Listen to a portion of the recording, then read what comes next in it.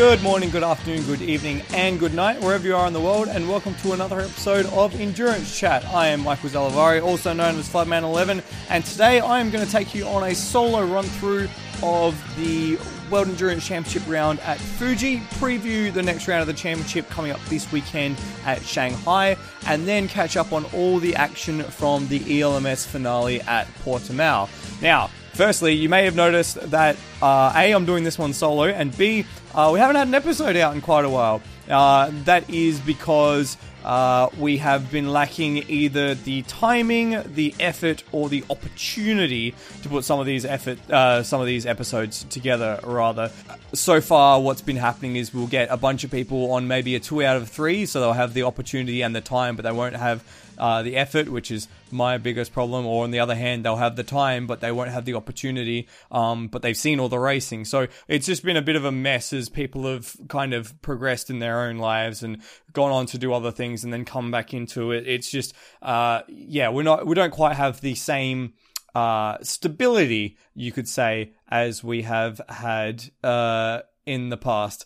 So we'll crack straight on into wrapping up the World Endurance Championship round at Fuji a whole 4 weeks ago now. It's amazing how quickly that time flies. So, of course, unless you've been living under a rock, you might not have realized that Toyota won the race at Fuji Speedway. Unsurprisingly, they took a 1-2 on home soil. But the surprising thing was they didn't quite have it all their own way.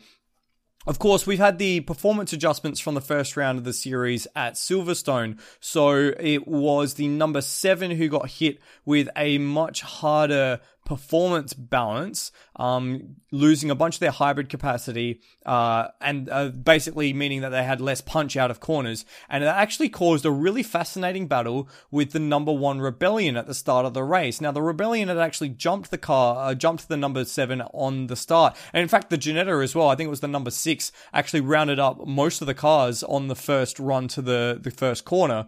But that fell down the order pretty quickly. But there was a fascinating battle at the very beginning of the race between the number 7 Toyota and the number 1 Rebellion, and it was only until traffic started coming into play that the number 1 Rebellion started to drop back, and it did lose the position pretty quickly once the traffic balked it out of the final corner. And in fact, it was just the first opportunity that the number 7 had. That was it. But in saying that, though, there was a very interesting give and take between the two, because, of course, the Rebellion, with the lack of hybrid power, was much slower on corner exit. However, it had a much higher terminal velocity. And remember, this Rebellion as well had basically 0 performance adjustments after not finishing, or rather finishing outside the top 10, the race at Silverstone. So we're seeing basically the peak Rebellion pace versus what a hamstrung number 7 Toyota hybrid would be. And it was, as I mentioned, very fascinating that the Rebellion was able to use its top speed advantage to stay ahead at Fuji. Ultimately, unfortunately, they didn't quite have it to stay ahead for the entire race. And in the end, because of the way that the performance adjustments had been done, the number 8 had a pretty easy run throughout the race. They pretty well controlled it from the get-go. The number 7, once it passed the Rebellion, also was pretty well unopposed. It was, at the end of the race, a 2-lap gap between the two Toyotas and the Rebellion, with the number 8 winning by about 34 seconds in the end. Now, keep in mind, though, that was also with a rain shower in the middle of the race. So there is some semblance of whether maybe changing the shape of the race in the middle. I'm struggling to remember whether or not there was a safety car, in fact. But I'm not sure that there was. I will have to double check that. It doesn't appear that there was a safety car. Actually, no, that's a lie. There was a safety car because of some debris cleanup. That was with about 2.5 hours left. So again, that may have pushed the order around, maybe shelved the positions, and caused a bit of a lack in the competition at that stage in the race. So it was not necessarily an enthralling race at the front because of that, but it was interesting to see how the handicap came into effect. The question was, though, did the performance adjustments do the job? So we did see a little bit of a battle in the first stint, but it was very obvious that A, the number 8, as it had been adjusted less than the number 7, was going to be much quicker and was going to be untroubled, and B, that the Rebellion was still not at the pace of the Toyotas. As I mentioned, it was literally the first opportunity that the Toyota had through traffic, and it was gone. It was already past the Rebellion, and that was it. So there is a question there of how far is far enough, how far is too far, and it looks like maybe with the added adjustments after the Fuji race, which we'll go into when we talk about Shanghai a little later on, that we might see maybe the best opportunity for Rebellion to get a win for the series. We'll talk a bit more about that later on, but I don't quite think the performance adjustments are there just yet, and I don't think anyone will disagree with me on that. But it was a significant step in the right direction, and I think the guys at the Rebellion Garage will be very encouraged by the way that the ACO has taken the initiative to bring this performance adjustment to the LMP1 category to give them a bit more of a fighting chance at taking victories against the might of the Toyota factory hybrid throughout the season. So LMP1 was a bit of a medium sort of race. There wasn't really anything fantastic going on after that first battle, and that was simply because the number 8 just had the entire run of the race from the very beginning to the very end. There is still big question marks over Ginetta's pace. Not so much outright pace, because they actually set the second fastest lap throughout the entire race. It was a Ginetta, I think, at the hands of Charlie Robertson, who was faster than all the Rebellions, and every single lap bar one of the Toyotas. So that's a very, very encouraging sign for A, Charlie Robertson, B, the Ginetta program. But the thing is, it is still a very unpolished program. It's a very rough program. So the race, while it was encouraging for Ginetta, was punctuated by a string of, I guess you'd call them rookie errors again, or engineering problems, or that sort of stuff. So there was a puncture down the main straight, which the driver at the time, I'm not sure who it was in the car, but he did a very, very good job of cleaning, staying on track, that is, and making sure that he didn't clean up the GTE AM car that he was passing, which was a bit terrifying to watch the car basically jackknife almost on the main straight, because that's what happened, I think, last year to the Spirit of Race car, I want to say. It was either the Spirit of Race or the Clearwater car. They had a puncture on the main straight and it pitched them into the wall. It was very lucky that the same thing didn't happen for the Ginetta in this instance. On the other hand, they had a brake failure at the front of their car, which was plain as day to see throughout the race, because you could see the brake dust under heavy braking at every single stop at the end of the main straight. So it was an inevitability that in the end they would have a brake failure. They had one or two shutdowns with the number 5 car. I think it was Lucas Giotto trying to restart the car out of turn 1 and saying, I have no idea what I'm doing. What do I need to do to start the car again? He ended up getting pulled behind the wall so that way he could start it off of the racetrack. And then there was an administrative incident after the puncture where the number 5 car actually used too many tires. They exceeded their tire allocation for the weekend, earning them a hefty penalty in the realm of laps, I think. They ended up 16 laps down. So this is the thing, right? So they have outright pace over a single lap, but because of these infractions, these minimal mistakes. Well, not even minimal mistakes. They're unpolished racecraft or engineering craft or whatever you want to call it. They are well off the pace when it comes to the actual race results. So they really, the number 6 car was 5 laps down or something like that, and then the number 5 car was 16 laps down.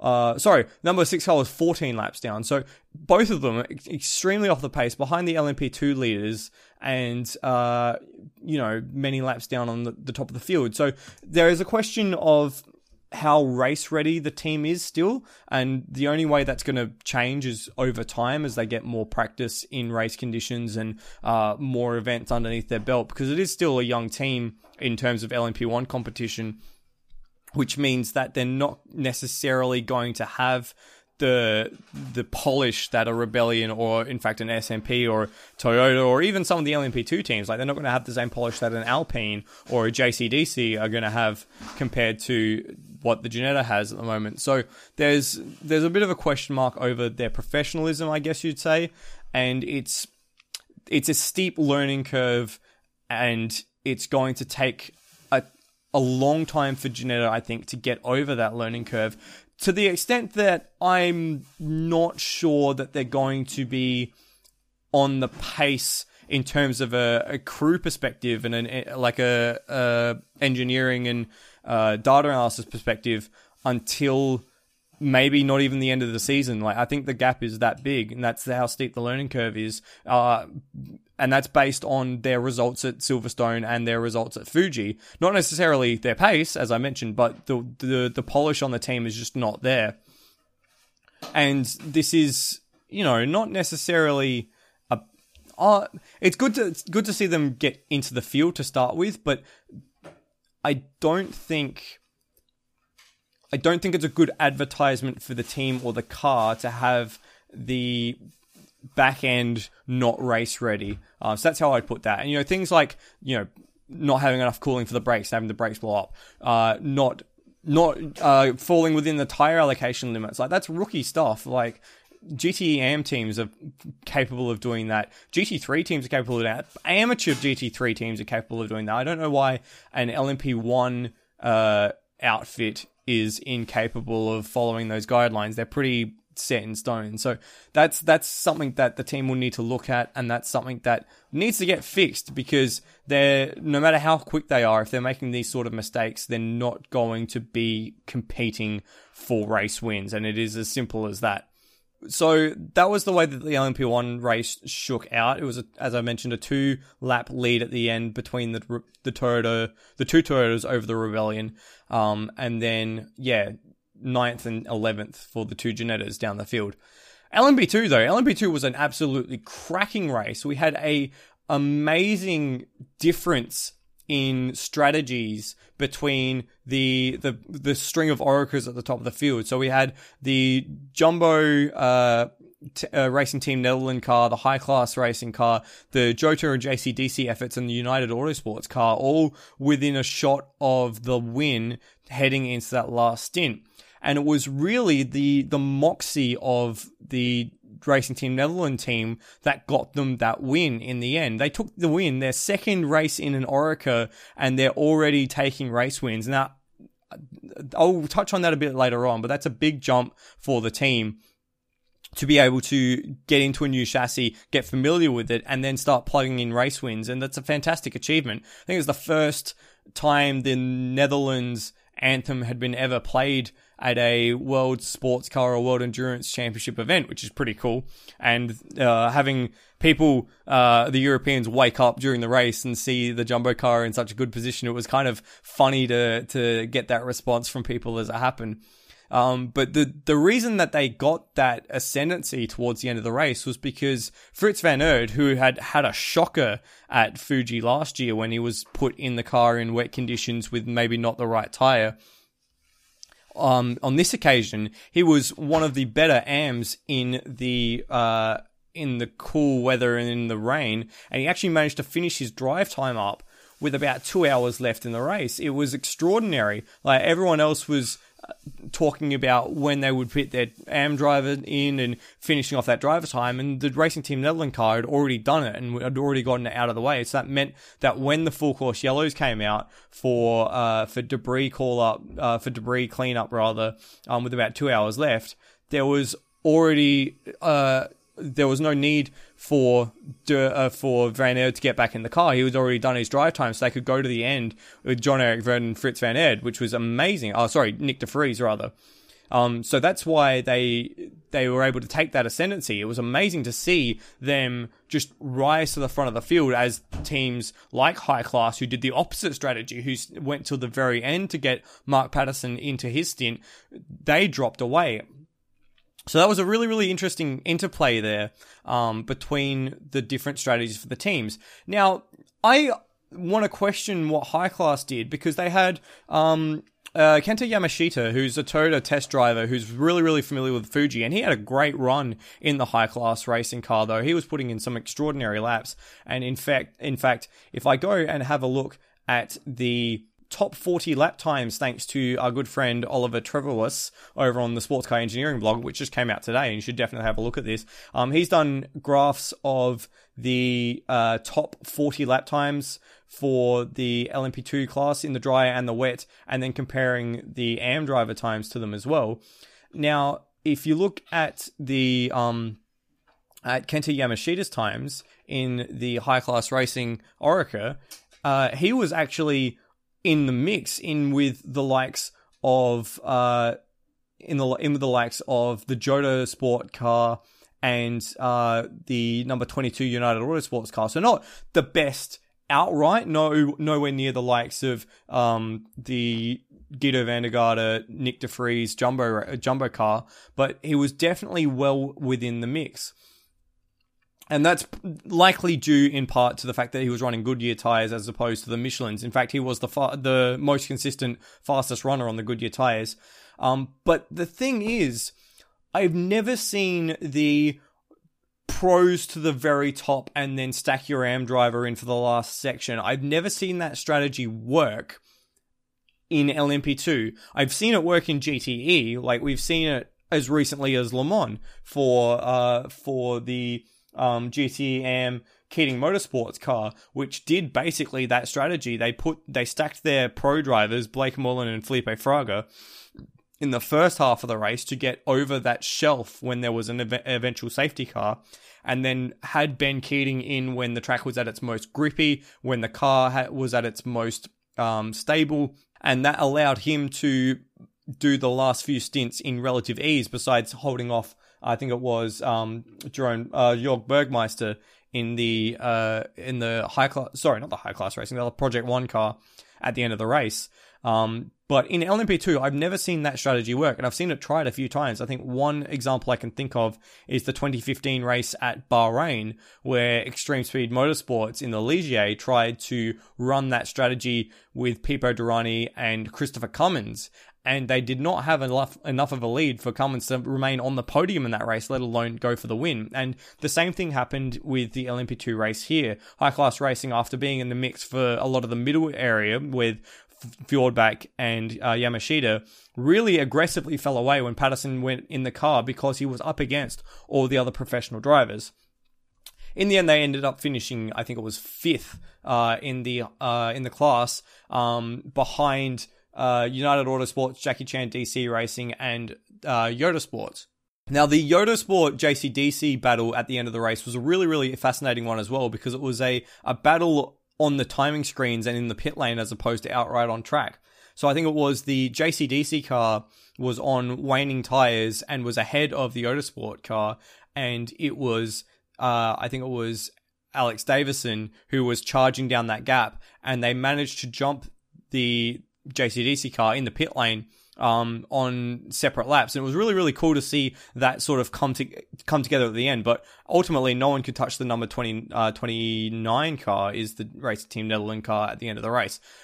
But in a post-race technical breach, I believe that the number 37 car, the Yoda Sport car, the number 38 car, which is the Yoda Sport car, had a neutral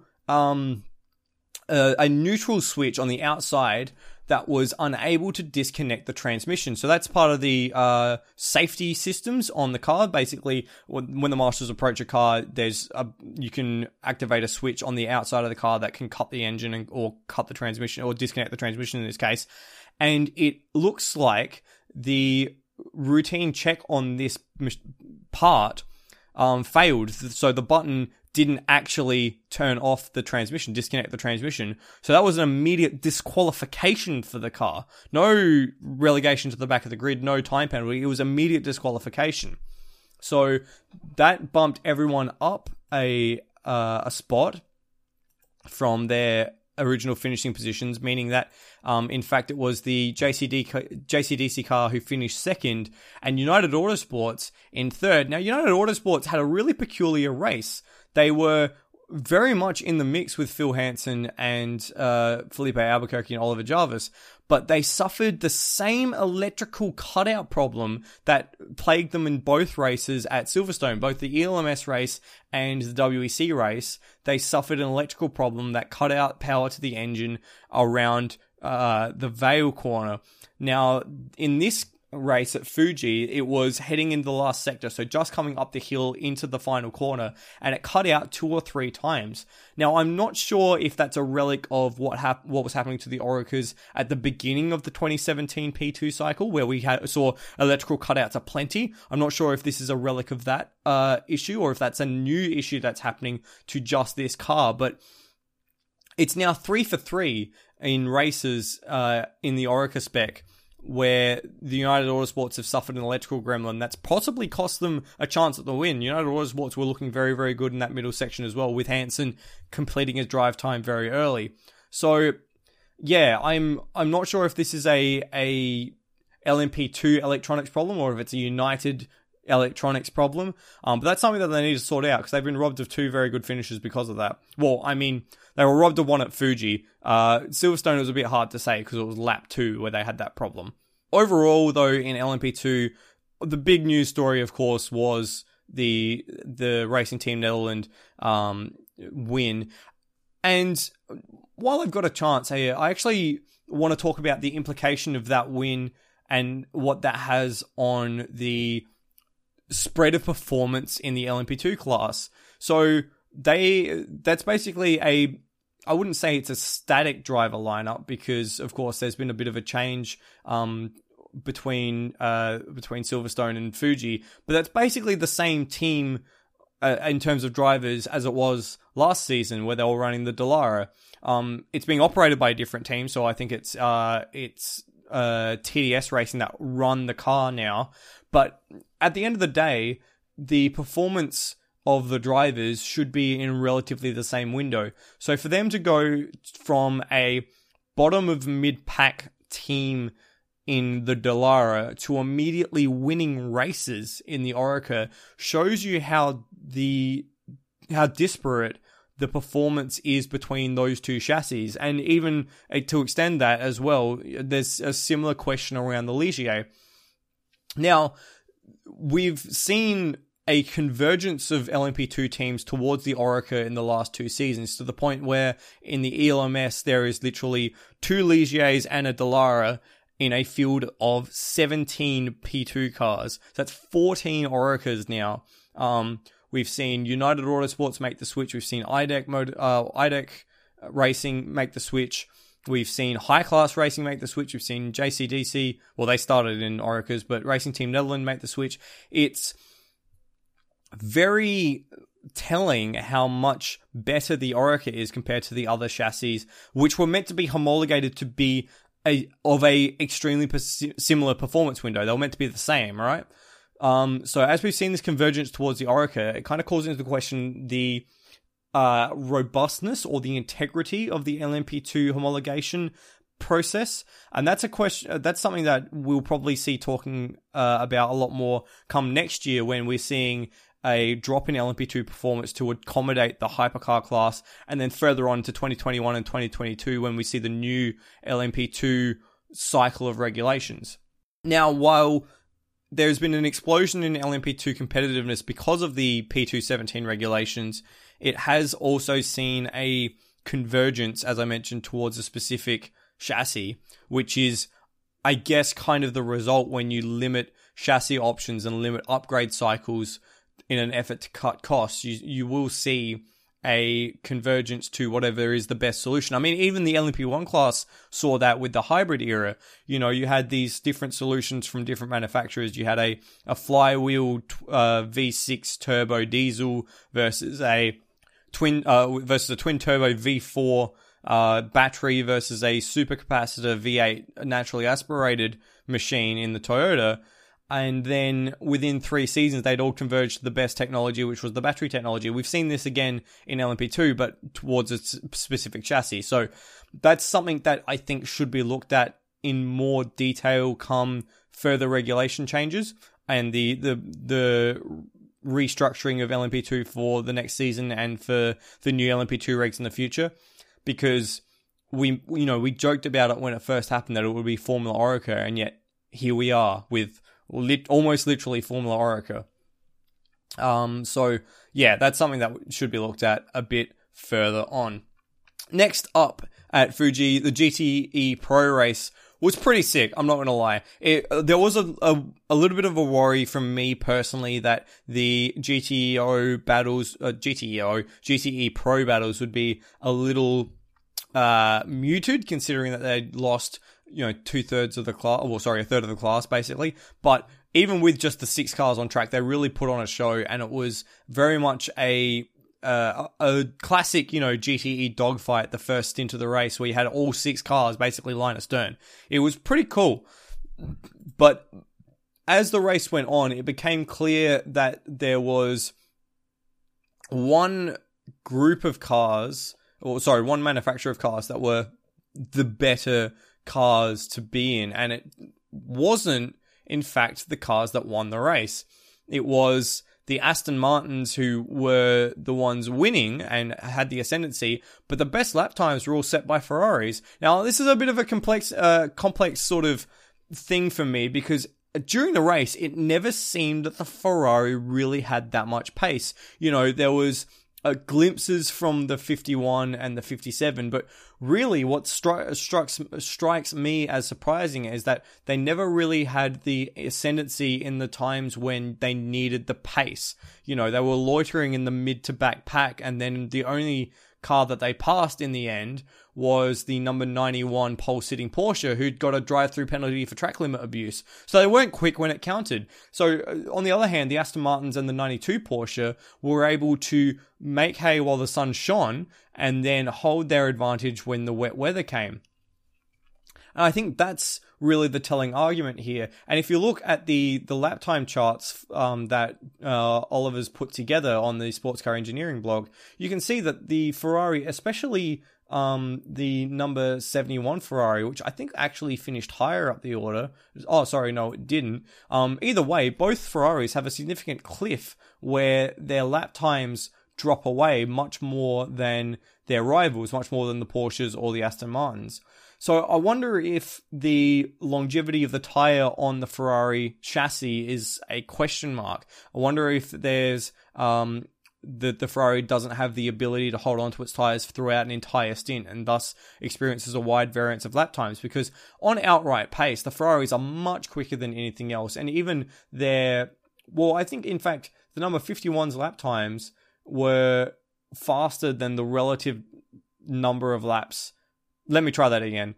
So there was no point on the lap time graph where the number 51's lap times drop below an Aston Martin's corresponding fastest lap. So, for example, the 10th fastest lap for the Ferrari is faster than the 10th fastest lap for the Aston Martin. And that's true across the board. However, they never really troubled the front of the field. So in the end, they finished a lap down on the Aston Martin in the end, although that's a little misleading, seeing as the Aston Martin was ahead of the field before the overall leader had crossed the line, while the rest of the cars were behind it. So in reality, it was the number 51 car was about 30 to 40 seconds behind second place. So that's not an insignificant gap after 6 hours, and with apparently having the best car in the field as well. Comparing that to the rain, there's a lot more variance in the rain simply because of the rain itself being a factor. And of course, in that as well, I think this is the crux of that question. Actually, the Aston Martins didn't actually change tires to inters or slick to inters or wets rather, whereas some of the other teams did. And in that instance, that may be where they found the pace, or rather where they bought the stop, where they didn't take that extra pit stop to get back onto dry tyres. So I guess that's a better strategy play from Aston Martin. So yeah, and again, the question is, how much of that advantage was earned versus how much of that advantage was given. But in the end, strategy is a part of the motor race as well. And the Ferrari lap time drop-off isn't as aggressive as, say, the Porsches, who lost a lot more time through the wet conditions, which is a little surprising, considering, it's Porsche we're talking about. So this kind of brings an interesting question to the next part of the season, where we might see a bit more of an adjustment. Because remember, of course, Porsche have a brand new car, and they've already taken a race win. Sure, they took a podium at Fuji. They got second place there, but they're still learning a new car, which means that the BOP is still learning a new car. So we could see Aston Martin and Porsche even get advanced closer to where Ferrari's pace is, which, if current trends persist, would see Ferrari fall even further behind come a full race distance.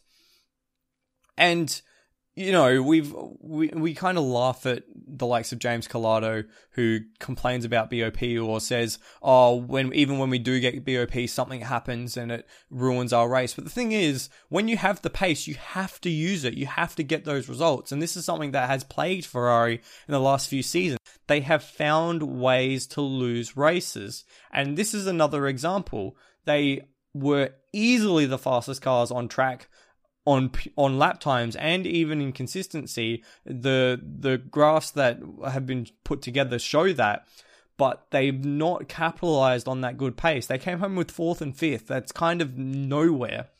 So as the series progresses, as the season progresses rather, we're going to see possibly Porsche and Aston Martin get pulled closer to that Ferrari pace, which means that Ferrari are going to be even less likely to take wins.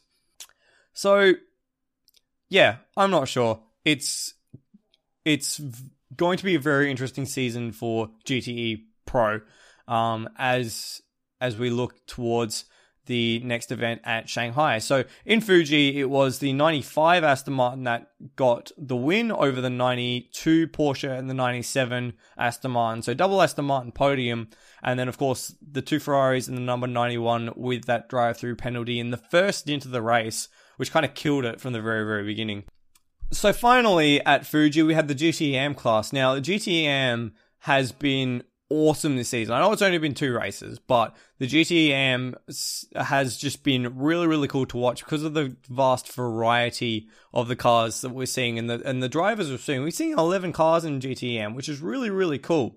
But in the GTE race, it was a bit frantic, a bit helter-skelter. There was a lot of passing up and down the grid. And there was nothing more frantic than the first lap crash between the number 88 and the number 98. So the Proton Competition Porsche and the Aston Martin Racing Aston Martin. Now, the pain that the number 98 car must be going through on a regular basis is kind of off the hook. Because if you remember, they have not had the most pleasant of runs at the tail end of last season, culminating in a DNF at Le Mans, if I recall correctly. And it was, in fact, Satoshi Hoshino in the number 88 who is infamous for the incident with the Corvette in the Porsche curves at Le Mans, who was the one who instigated that contact which caused the number 98 to drop to the tail of the field. So, again, there's a little bit of a angst, I guess you'd say, in the response to that accident, in response to Satoshi Hoshino. So we'll see how much that progresses. It was not a good move. It was a big dive bomb at the hairpin at the bottom of the circuit, which resulted in contact, which ended up damaging the cars. So it was a bit of a black mark on another black mark on Hoshino's record, I guess you'd say. So not ideal. But on the other hand, there was a great string of battles throughout the race, and both of them centered around one Kei Cozolino in the number 70 MR Racing Ferrari.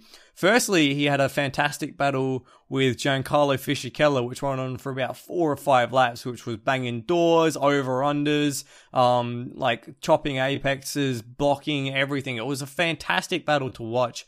And in the end, Kei Cozolino prevailed over Fisichella, but not without losing his wing mirror, which very funnily resulted in a dark red replacement door fitted to the white and blue trimmed Ferrari. It looked like a beat up junkyard car. It was kind of hilarious. And then there was a second battle between Cozolino and Matt Campbell late on in the race to take the ascendancy for the last position in the podium, I think. So the last position of the podium, or was it 4th place? It was, in fact, 4th place, not for the 3rd place on the rostrum. So, either way, though, Kei Cozolino, fantastic race. And this would have been a track that he's familiar with from the Asian Le Mans series. So, for those who haven't heard the name Kei Cozolino before, he was one of the key drivers in the Car Guy racing car at this year's Le Mans. And they won that entry to Le Mans through winning the GT class at the Asian Le Mans series last season.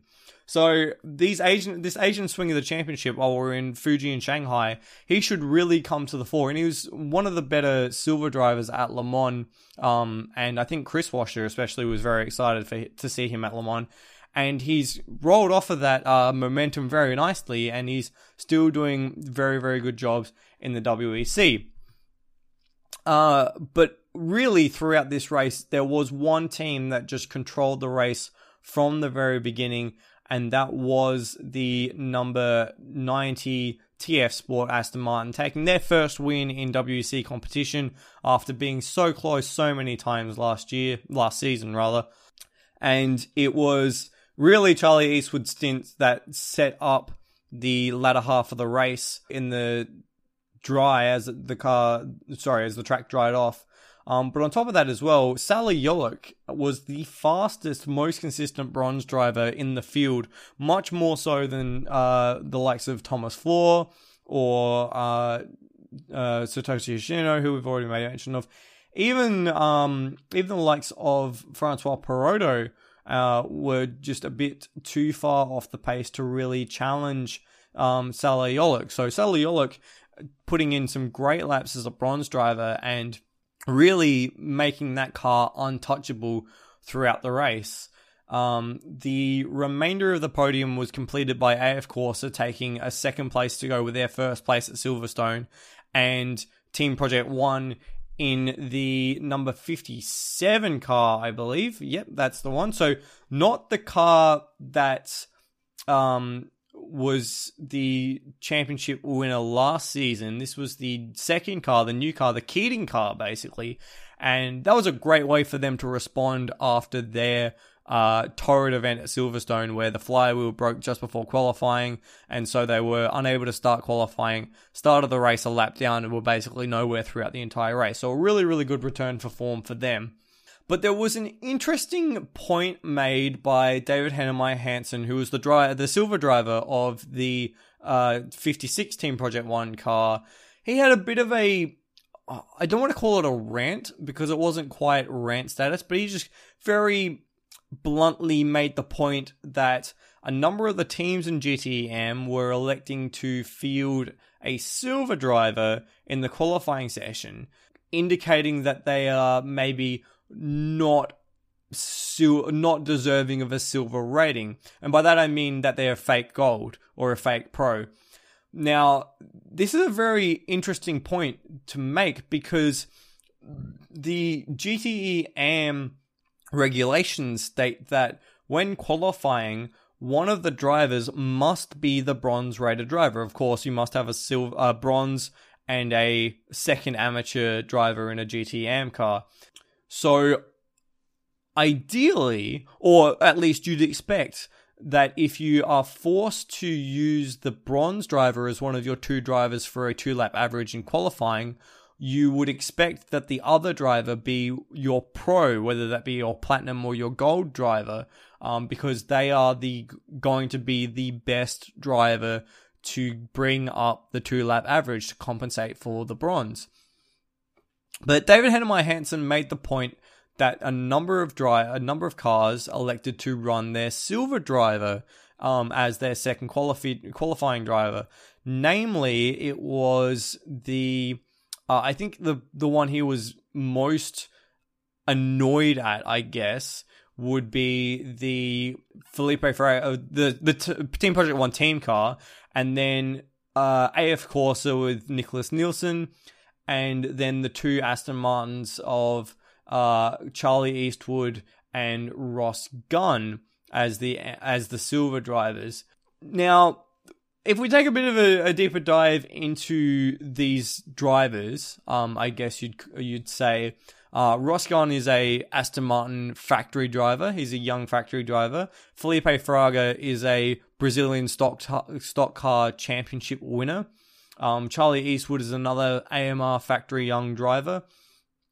And Nicholas Nielsen is, I think, along the same lines as a Ferrari factory driver. He was by far, he's driving by far better than any silver has any right to. And if you look at, again, the graphs put together by Trevor Wasaurus in the Sports Car Engineering blog, you can very clearly see that the likes of Nicholas Nielsen and Charlie Eastwood and Ross Gunn are much quicker than the rest of the silvers in that class, especially, you know, what you call the true silvers, like the Francesco Castellaccis or the Andrew Watsons, or, you know, those sort of guys who you'd expect to be more like silver. In fact, of those,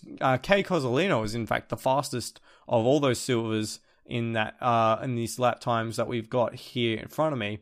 So that kind of indicates that there may be some level of how do I put this delicately? Some level of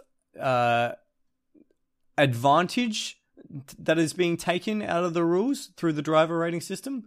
So it's a bit of it's a very complicated question because there's no easy answer. You can't just, it would be unjust to be overly draconian with maybe that's not quite correct.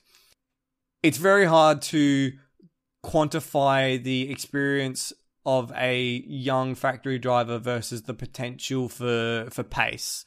So we've seen in the past the likes of, say, Julian Anlauer or someone along those lines, Matteo Cairoli even be a obnoxiously fast silver, not because they've got a lot of experience, but because they're young and they're factory drivers. The FIA system lacks robustness to deal with that situation, in my opinion. But again, I think as GG likes to put it, you got to think about whether or not these things pass the stink test. So maybe, you know, a pair of AMR factory drivers who are lapping a clear second ahead of the other silvers in the class, maybe they should be bumped up to gold. You know, maybe that would have been a good thing to do before the start of the series. But oh well, it does put on some pretty good racing to have the drivers of that level of quality racing in a Pro-Am class against the likes on one hand of former F1 drivers, on the other hand of actual amateurs. So it's a really interesting mix. Whether or not that's good for the series or good for the sport, that's another question for another time. In the end, it was, as I mentioned, the TF Sport Aston Martin taking their first win in GTEM WEC competition, ahead of the AF Corsa car backing up their win from Silverstone with the second place, and then Team Project One in third. MR Racing finished up fourth ahead of the Dempsey Proton Porsche. Then it was the number 54 AF Corsa car in sixth. The second of the Team Project One car, seventh. Gulf Racing, Dempsey Proton 88. Red River Sport, who had another sort of anonymous race, and then the Aston Martin number 98. So Aston Martin's bookending the field in GTE Am.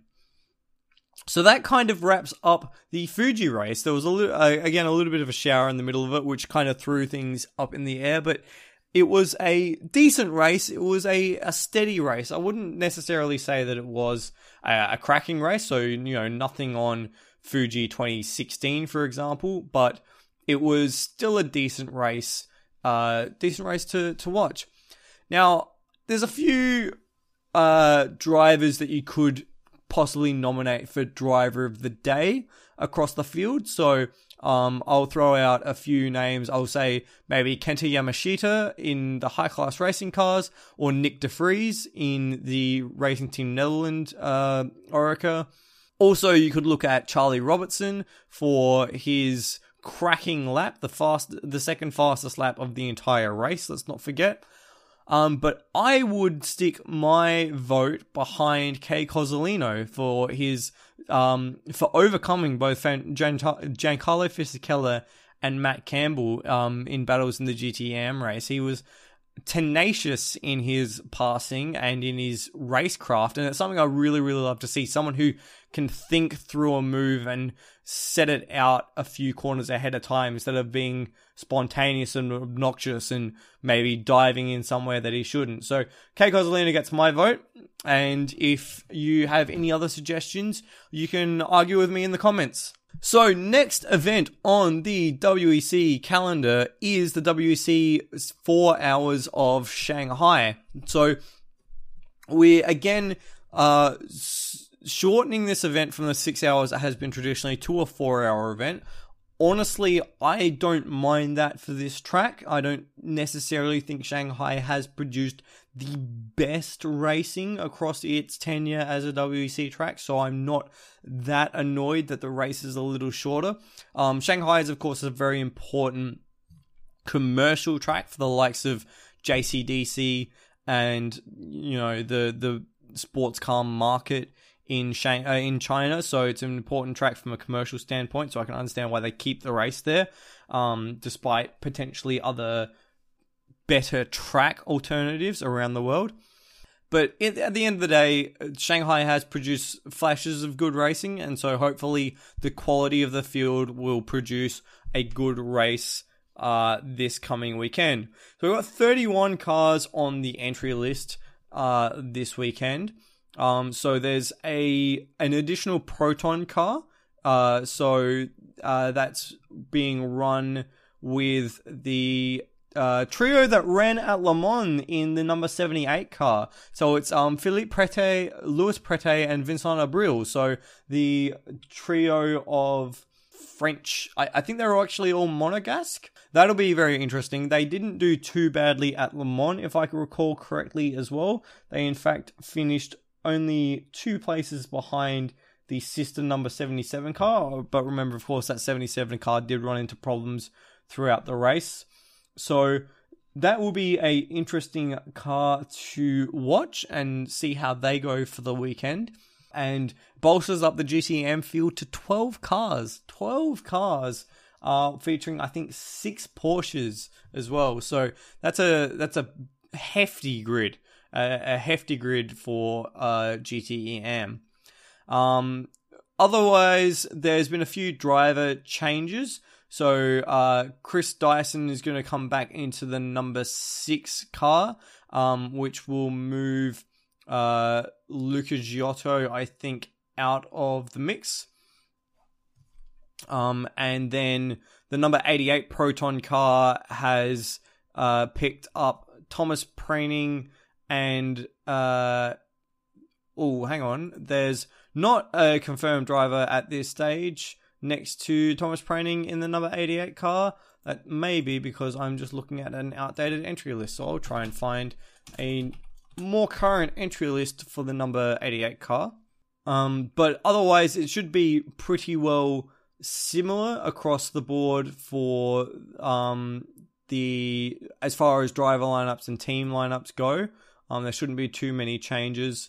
No, it's still TBA, so I guess we'll find out on race day who is going to be driving in the number 88 car. That has kind of been the revolving door of the Proton competition seats throughout the series. So we'll see who drops in there. Now, there's going to be a bit more adjustments in the LMP1 class after the results from Fuji. Now, there's a bit of maths trickery going on here. Now, the rules state in the performance adjustments that they're based off a maximum point deficit of 40 points. So that's basically meaning that the Toyotas, whoever's in front, the maximum point gap that will be considered for performance adjustments is 40 points. So if you're outside 40 points, they're not going to adjust you up any further. It's basically 40 points behind is like the shelf. So already, only 2 races into the series, we have hit that threshold. The number 6 Ginetta is 41.5 points behind the Toyota, both Toyotas, in fact, the 6 and the, let me try that again, the 7 and the 8. Now, this is, on one hand, this does give the Ginetta a significant advantage in terms of lap pace, but on the other hand, it does show just how far away from the factory teams the Ginetta is. On the other hand, the number 1 and the number 5 are both around this, or they're both on the same points, so they should both have about the same handicap for the 4 hours of Shanghai. Now, Ollie's run the numbers for us, and he is expecting, based on the way that it was done at Fuji and extrapolating the maths from Fuji, that the pace over a lap should be about 1 second slower for the Rebellion number 1, the Ginetta number 5, and about 2.5 to 3 seconds for the Toyotas. Now, the way they're going to achieve that is going to be very different. So they add weight to the non-hybrid cars and knock off hybrid boost and revs for the hybrid cars. But that does actually put a very interesting spin on where the cars' paces will be placed for Shanghai. Ollie even suggests that Ollie even suggests that the Rebellion would start on pole because he's expecting it to have a better outright pace than the Toyotas. So, this will be a very interesting race. I think this might be the best chance that Rebellion or the other privateers, the Ginettas, have at achieving a race win based on the level of the handicap. As the series goes on, of course, that handicap may come back to the privateers, which would then see them jump ahead of the Toyotas, which would see them lose that handicap advantage. So there will be a bit of a seesaw effect. But this could be really the telling moment for the performance adjustments for the series, to see whether or not they can actually get the numbers right to give the Rebellions and the Ginettas a chance. The second question I have is, can the Ginettas actually put a clean race in? It is a 4-hour race. They are still looking for a clean race from one of their cars. So the question is, can they get there?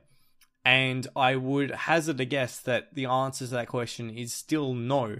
From what we've seen at Fuji and at Silverstone rather, we haven't seen the Ginettas put a race together properly, and it'll take a long time, I think, for them to finally get it, because it is a big step up in competition and they can't make rookies' mistakes.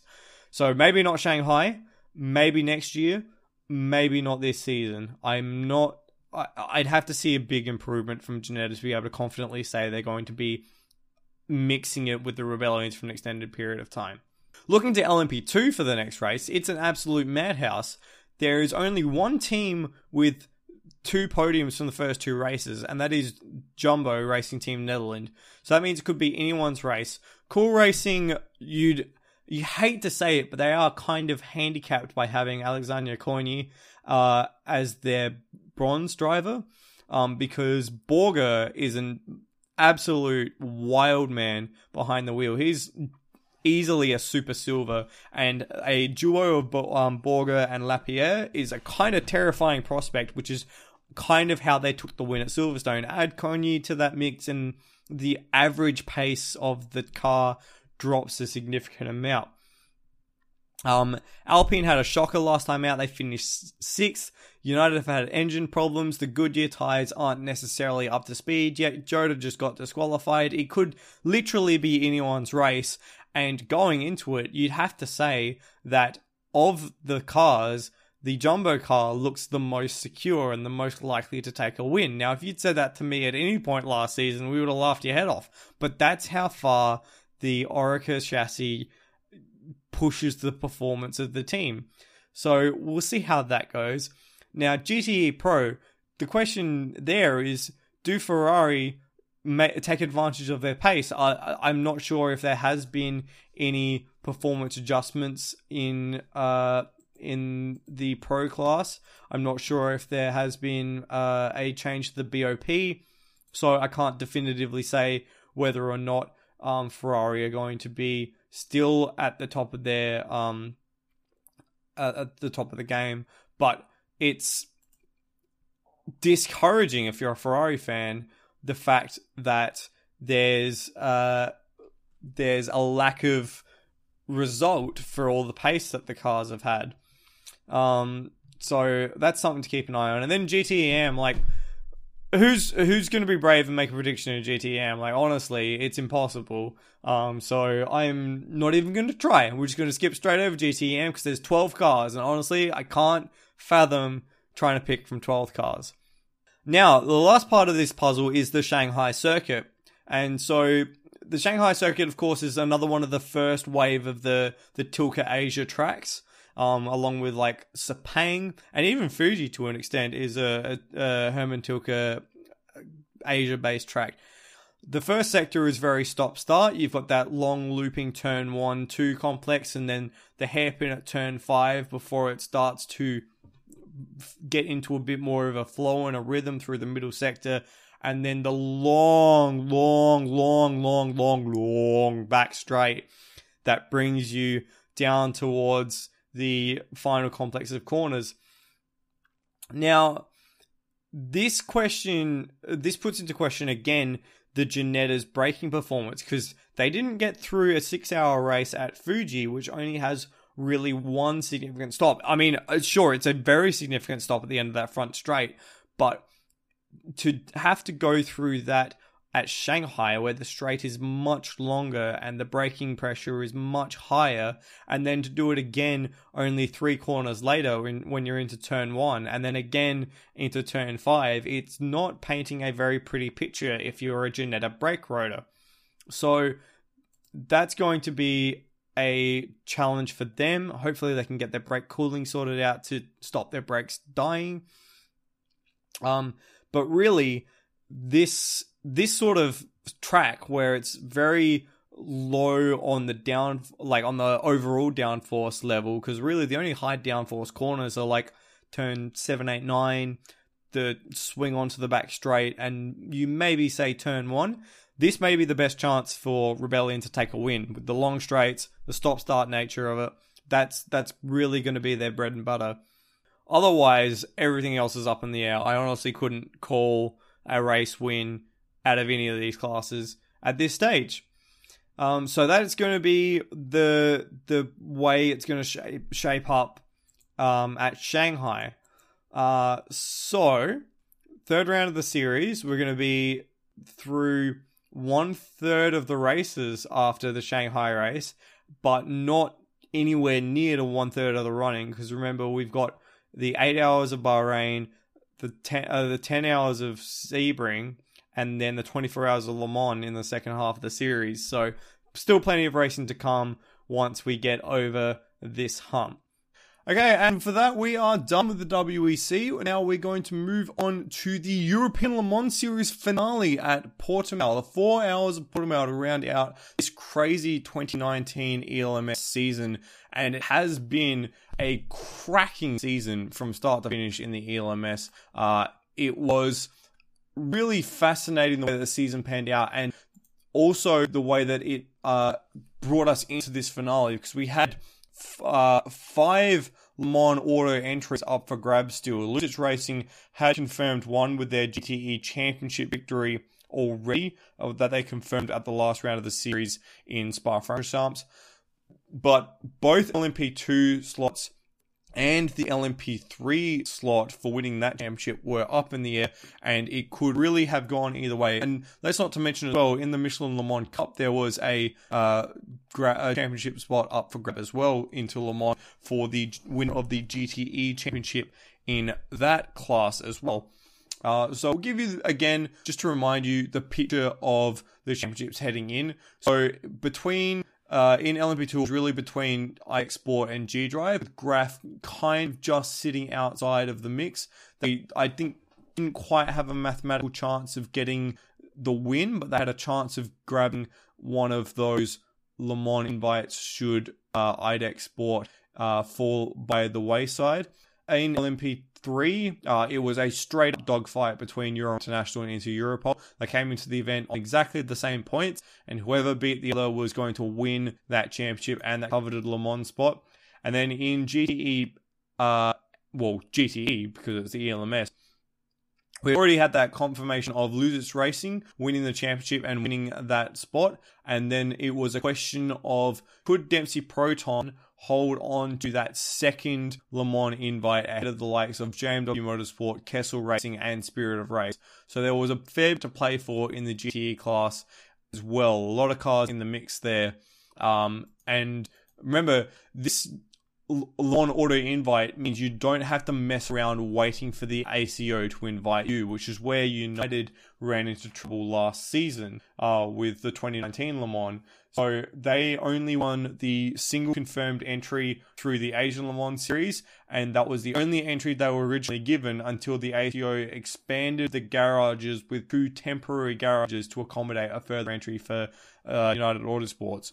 So that didn't work out, and that worked out in their favour in the end, but getting it confirmed and getting it squared away at this stage means that you can have much less of a problem with sorting out your programs for next year and sponsors and all that sort of stuff. Because if you can go to someone and say, I am racing at Le Mans next year, will you sponsor that? It's a much better proposition than I am waiting on the ACO to invite me to this race next year.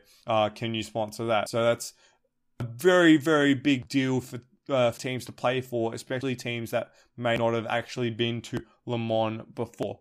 So let's jump straight into the race. And unfortunately, the jumping straight into the race saw a red flag for a first lap incident between the Carlin Dallara, the Oregon team LMP3 Norma, the United Autosports Ligier, and then 3 of the GTE cars, the number 83 Kessel Racing, number 88 Proton Competition Racing, and the number 77 Dempsey Proton Racing cars get tied up in a first lap tangle around the crest of turn 4, which was where the pain all started. So what happened is, as the field squeezed its way through the slow turn 3 hairpin and then back up the hill to turn 4, which is a bit more sweeping, there was a slight touch between the Carlin Dallara of Jack Manchester and another car that sent Jack Manchester around in the center of the track, and then he came to rest on the racing line.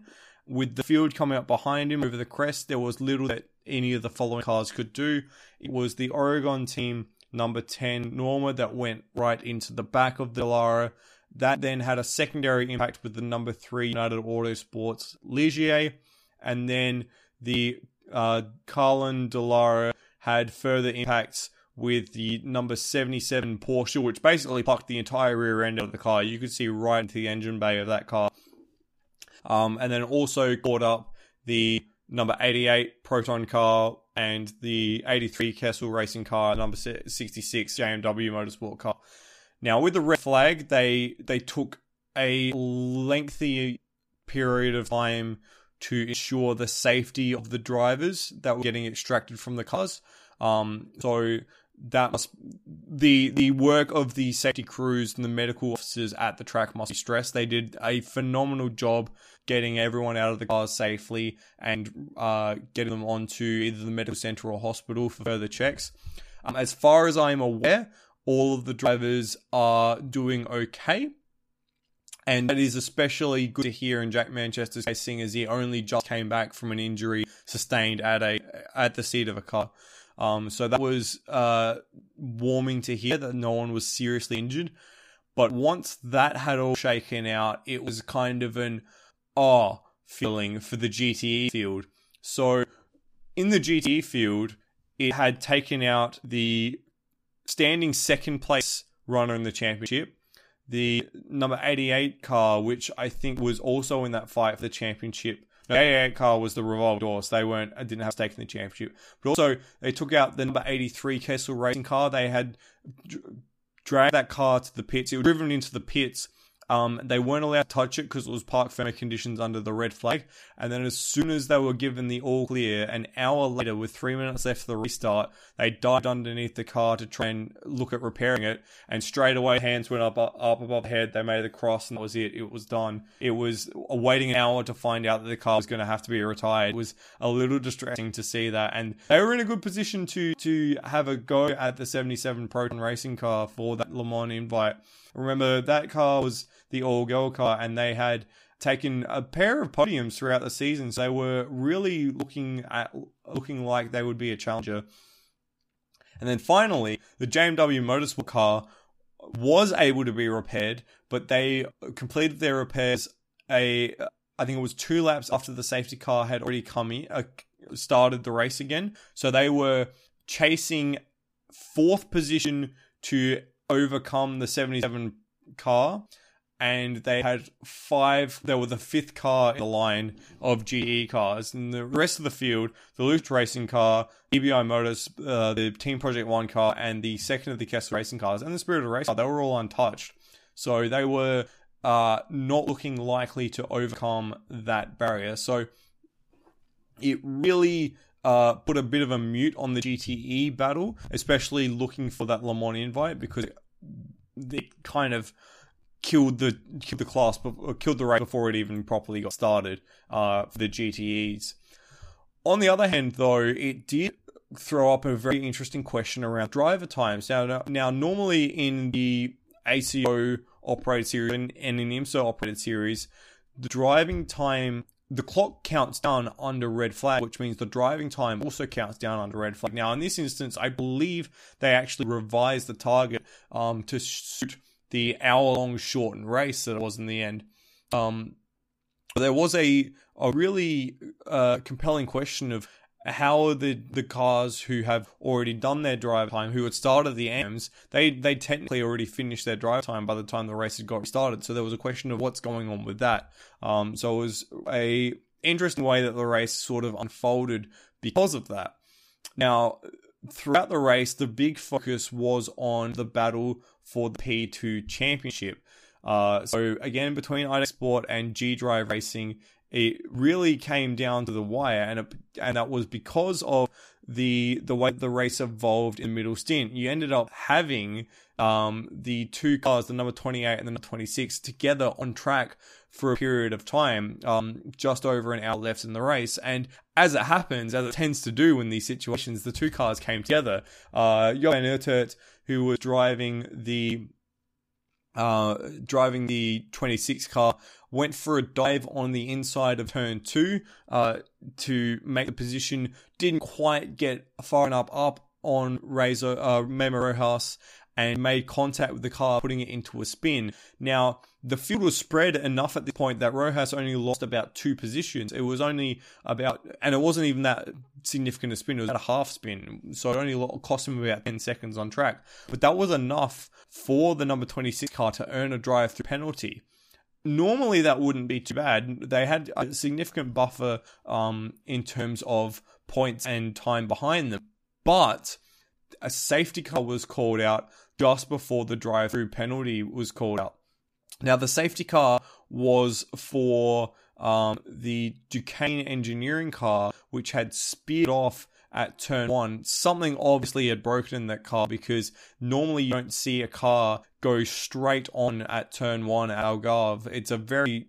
The way you would go off at turn 1 is much more running wide through the middle of the corner as opposed to spearing straight on. It's not a corner that you're likely to suffer that sort of mistake at. So Richard Bradley, who was in the car, was very lucky that he was able to get out without injury. The car was well wrecked, but it did its job and kept the driver inside safe.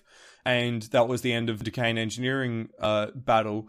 But it did throw a big spanner in the works for G-Drive. Because firstly, it had given IDEC Sport a free kick. They had gotten, with the field compressing under safety car, the time that they'd lost had effectively been null. Whereas G-Drive, having to take that drive-through penalty, now had the field compressed behind them and dropped out in 8th place. Now, for IDEC Sport, they made two very good moves just after the safety car period. So they were in second place. It worked out that G-Drive needed to finish in 7th in order to take the championship if IDEC was to finish second. And G-Drive did that. They managed to get the position on, I think it was the Algarve Racing team, Algarve Pro Racing, for that 7th place. So they were at that stage winning the championship. This was with an hour left, remember. And then something fascinating happened. The IDEC Sport car started to reel in the leader. It was not that much of a difference between the IDEC Sport car and the United Autosports car for the lead of the race. And with a tyre advantage as well, the IDEC Sport car was looking like it would take the race lead. Now, had in this situation the IDEC Sport car won the race, it would all of a sudden change the face of the championship, because not only would it give IDEC Sports the 7 extra points for the win, but because it would then tie the G-Drive car on race wins, and with IDEC Sport having a higher number of second places, it means on count back, IDEC Sport would win the championship if G-Drive finished lower than 3rd. So where G-Drive was in 7th versus where they needed to be in 3rd was a big gap on track. And it was not something that it looked like Jean-Eric Vergne could overcome.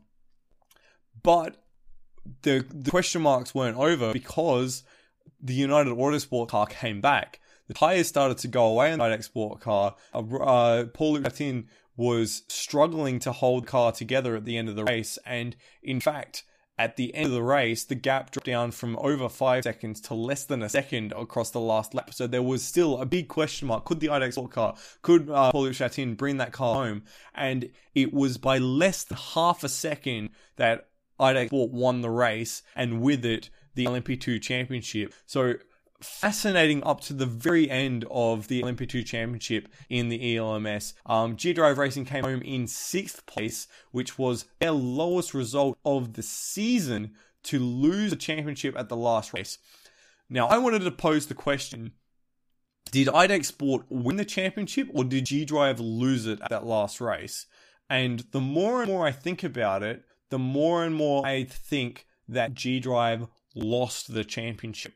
Not only just with the contact that caused the drive-through penalty for them, but on top of that, their driving lineup, Jovan Urtert, Roman Rusinov, and Jean-Eric Vergne, that's basically an all-pro lineup.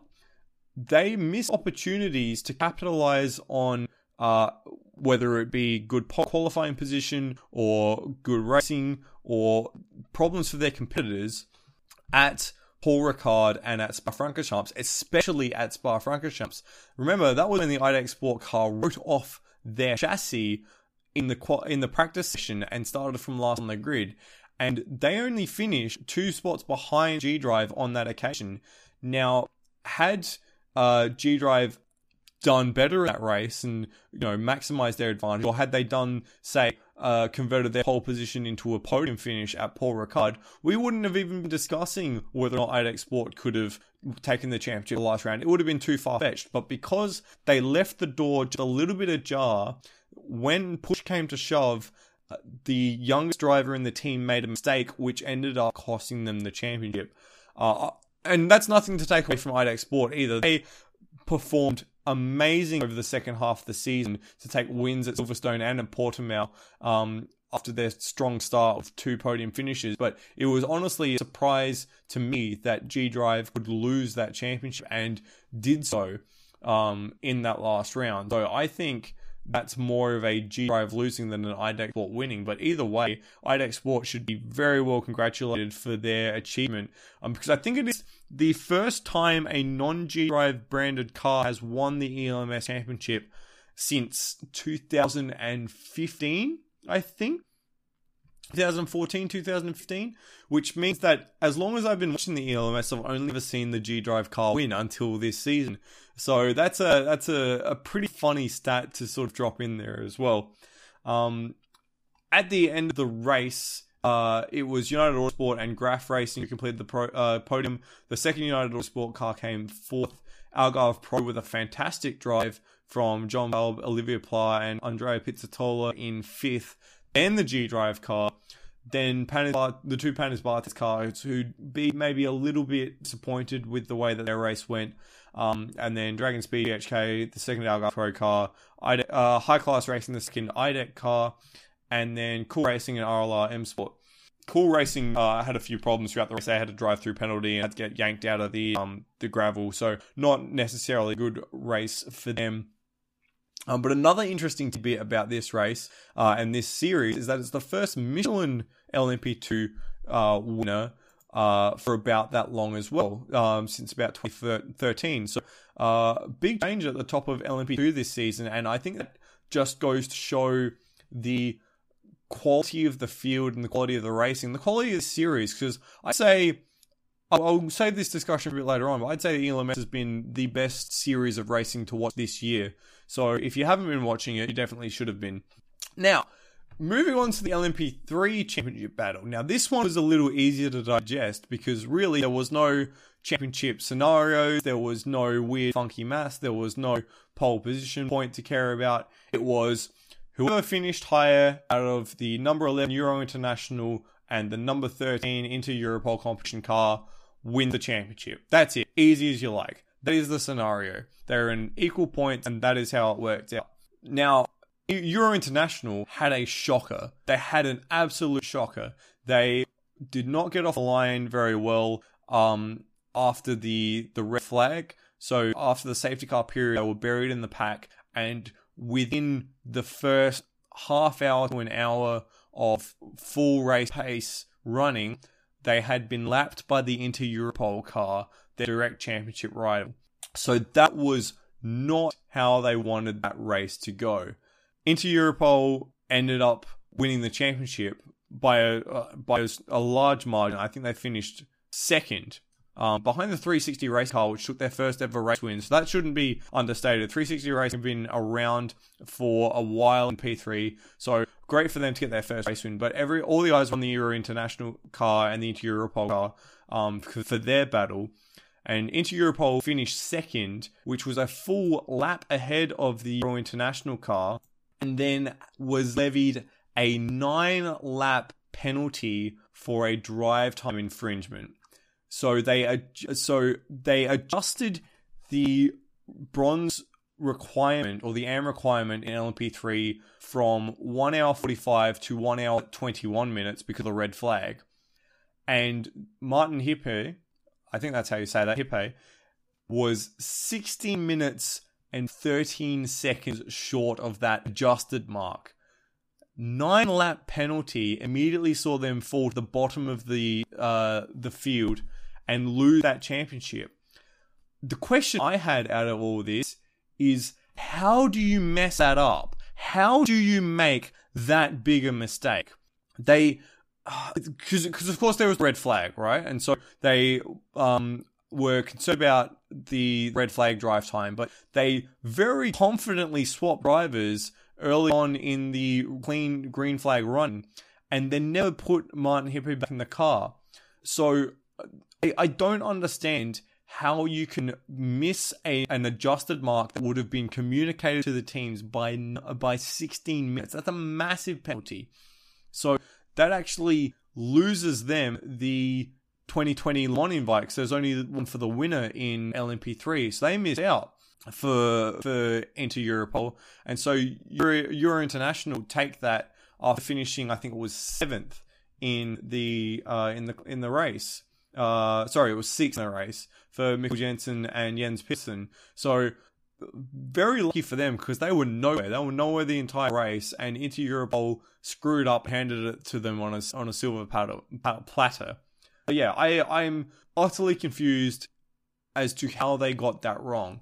But in the end, that really just sums up the way that this LMP3 season has been going. It has just been topsy-turvy, front to back to front for the entire series. And it would not be at all inappropriate for it to be decided by a post-race penalty after the last race of the series, because that's exactly how 2019 has gone for sports car racing.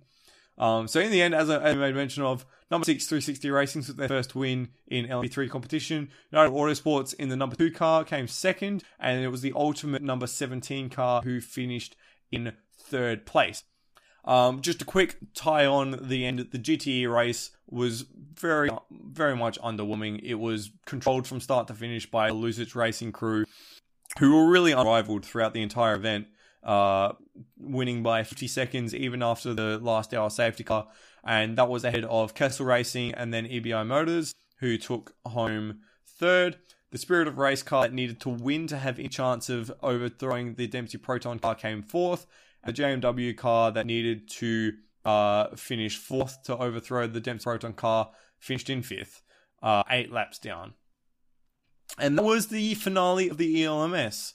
Now, I am going to reiterate, the ELMS series this year, with 18 prototypes in LMP2 and 13 more in LMP3 and a field of consistently 7 to 8 GTE cars, has been by far the best series that I have watched in 2019. It has been better than IMSA. It has been better than WEC, whether that be Super Season or Season 8. It's been better than some more series close to my heart, that being the VS Supercars series, or even Blank Pen GT, or whatever. I think the only thing that has come close to how good the ELMS has been this year has been the Mission Pilot Challenge, which is the second tier of GT racing in IMSA, because that has just been mental. But I think they are really the only two series that has any claim to the idea of being the best series of the year, and I would still put ELMS firmly at the top for the quality of racing, the intrigue and strategy, and the battles and championship battles we've had throughout the year. So, if you've not watched the ELMS this season and you're looking for something to catch up on over winter break, definitely get your butts down and watch the 6 4-hour races, so 24 hours of ELMS. You can knock that out in a day. But honestly though, it has been an absolute blast to watch throughout the entire series. Now, I was going to have a discussion here with other people about the highlights and lowlights of ELMS, but there isn't really anyone else here to talk to at this stage. So I'll just take you through some of my highlights. I think that the race at Barcelona, watching the Barcelona sunset, driving into the night, that was a really cool race to watch. And can I say the entire LMP3 championship as a highlight? Honestly, getting to the last race with the cars tied on points for one spot at Le Mans is pretty cool. So I would say that's a definite highlight. And they were trading punches throughout the series. I mean, if you look at the results for the two cars throughout the series, both of them were on the podium in races 1 and 2. Second and third for Euro International over into Europol, and then first and second. And then Euro International had that problem at Barcelona where the engine blew up on them, and that really threw them out of contention. But in response, they won the next 2 races, so they fought back extremely hard, and they are a deserving winner despite their circumstances of how they won it in the very end. But that was really one of the highlights for me. Another highlight for me has been watching the, firstly, Lucic Racing take a debut series victory in the GTE class where they were just untouchable. They won, remember, this was with Success Ballast as well. They won 4 of the 6 races and they finished 3rd and 4th in the other 2. And yeah, remember, with Success Ballast in all of those races as well, they were the heaviest cars throughout the entire series. So they were well deserving of that victory. I also want to put a big shout out into the 83 Kessel Racing team for them to jump up to the ELMS as an all-female lineup and to be as consistent and as quality throughout the series for them was a really good how do I put this? Really good exhibition of women in motorsports, and they were understandably heartbroken when the car had to be retired in the last race and spoiling their chance at a Le Mans, an automatic Le Mans invite. But finishing 4th in the championship with 2 second places throughout the year is definitely nothing to point your nose at, I think is the correct terminology. So they definitely earned a lot of respect up and down the paddock for their racing. Now, talking about potentially some lowlights of the ELMS season, I think the only thing that I can think of has been the few major incidents that we've had. We've seen, I think it was Anthony Conier, who had the broken pelvis at Silverstone. There were 2 massive accidents at Spa-Francorchamps in practice where cars were lifted off track and tubs were written off. The crash for Jack Manchester at Algarve as well in this round. And there was another one I think that he had at Silverstone, which was not good, which caused him to miss a round, if I am correct. They missed a round, or they had to get a secondary chassis for the Carlin car at Silverstone. So that was that. Yeah, the ELMS is marred by some pretty hefty incidents this season, and I think the only other low light for the series for me has been the convergence to the Oreca LMP2 car, especially the likes of United Autosport. Shifting over from the Ligier, it kind of for the Ligier, the proxy Ligier factory team to make that decision to jump ship to the other car really tells you how much of an advantage the Oreca has over the Ligier and the other. That was probably a low light for me to see the team that has been championing the Ligier have to change in order to stay relevant. And they did end up staying relevant. They took pole position in the last 2 races of the series and a win in a 2nd place. So you can't say they made the wrong decision in that. But it is a little, I don't want to say distressing because it's not really distressing, but it's a little, it makes me uneasy to see everyone converge onto that one platform. It's not the point of the class. It wasn't the point of the 4 manufacturers, and it wasn't the point of hamstringing the development cycle. But this is the result that we've got now. So that was the ELMS season. I've got to say, I'm really looking forward to what happens to ELMS next year. There seems to be not a changing of the guard in ELMS, but there's a definite step up in quality for the European Le Mans Series. And on top of that, there seems to be a lot more interest in bringing in new teams and people stepping up from LMP3 into LMP2, like Ultimate and DKR Engineering, and a few teams returning. Some teams stepping into the WEC for ELMS. Let me try again. WC for LMP2. And then, of course, a few teams actually even looking over to IMSA competition for next year. So that will be very interesting. But really, really healthy P2 category across the board. And hopefully we get to see more of that next season when the ELMS kicks off in its 2020 season after the prologue test in Ricard, I believe it will be. But I'm not sure on when that will be, and it will probably be sometime in April, I would expect. So we'll see how that goes. ELMS will be in the off-season until then, but we will have coverage here on Endurance Chat of the Asian Le Mans Series in the European off-season. Of course, Asian Le Mans Series gets underway later this month with the first race at Shanghai, a week after the, I think in fact 2 weeks after the Shanghai WEC round. And I'm excited to be covering that for the first time because of course they're going to my local track at the Bend at the beginning of next year. So we've got to talk about some ACO action in Down Under because that's really exciting to me.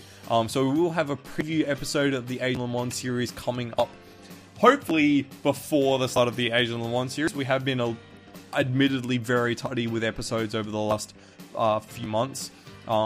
But we're putting together something now in the works, so hopefully we should be ready to go with that before the series comes about. We are also working on an IMSA review that is being firmly thrust into the hands of Cookie Monster, so he will deal with that because he has, of course, attended the Petit Le Mans finale, and so is up to speed with all of the happenings in the IMSA world of things. And then, of course, we will have our customary WEC Shanghai round wrap-up at some point after the Shanghai round, because after the Shanghai round we actually have a fairly significant break until the Bahrain round of the series. Actually, no, we don't. It's in December. So, in fact, we don't get a significant break at all. It would be 5 weeks until, pretty much from now until Le Mans. So, mark them in your calendars. Every 5 weeks we got a WC round going, so we are going to be chock-a-block up until next year's Le Mans, and I cannot wait. So thank you very much for listening. Peace out.